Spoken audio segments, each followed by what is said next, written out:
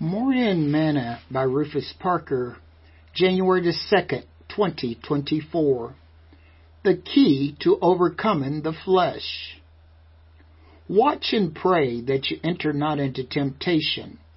The spirit indeed is willing, but the flesh is weak.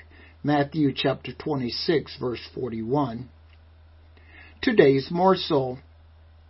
One of the greatest enemies that you must defeat is yourself.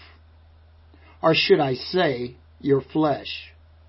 One of the reasons it is hard for most people to overcome their flesh is because that it is where we all live. We are all humans living in this flesh. God knew that we all would sometimes struggle with our flesh.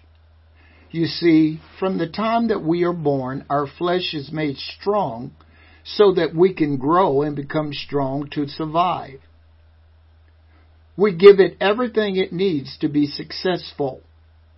Well, after we alone with our parents have made it strong so that we can grow and become productive men and women, we now must stop it from controlling and destroying us. Jesus told Peter, James, and John to watch and pray because the flesh was weak. Jesus wasn't telling them that the flesh was weak in the natural sense, but I believe that the admonishment here was that God wanted them to understand that prayer would give them power and stamina to keep their flesh under control.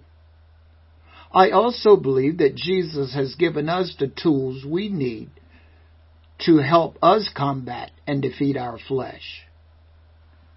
With the fruit of the Spirit came the trait of temperance. This fruit is not separate where one is higher than the other. They are all a manifestation of that one and self-same Spirit.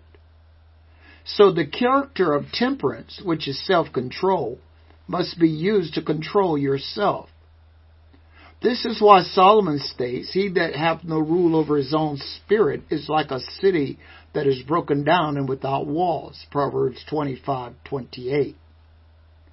With the Holy Ghost in you, if you can't control you, then Houston, we've got a problem. Nothing is greater than God. When it seems that your flesh is trying to take over, you just need to rein yourself in and say no.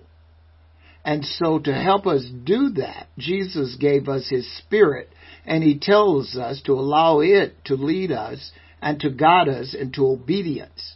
And we will be strong enough spiritually, and we will overcome our flesh. As Paul admonishes us, "This I say then, walk in the Spirit, and ye shall not fulfill the lust of the flesh." Galatians chapter 5, verse 16. Sing this song with me today. Would you be free from your passion and pride?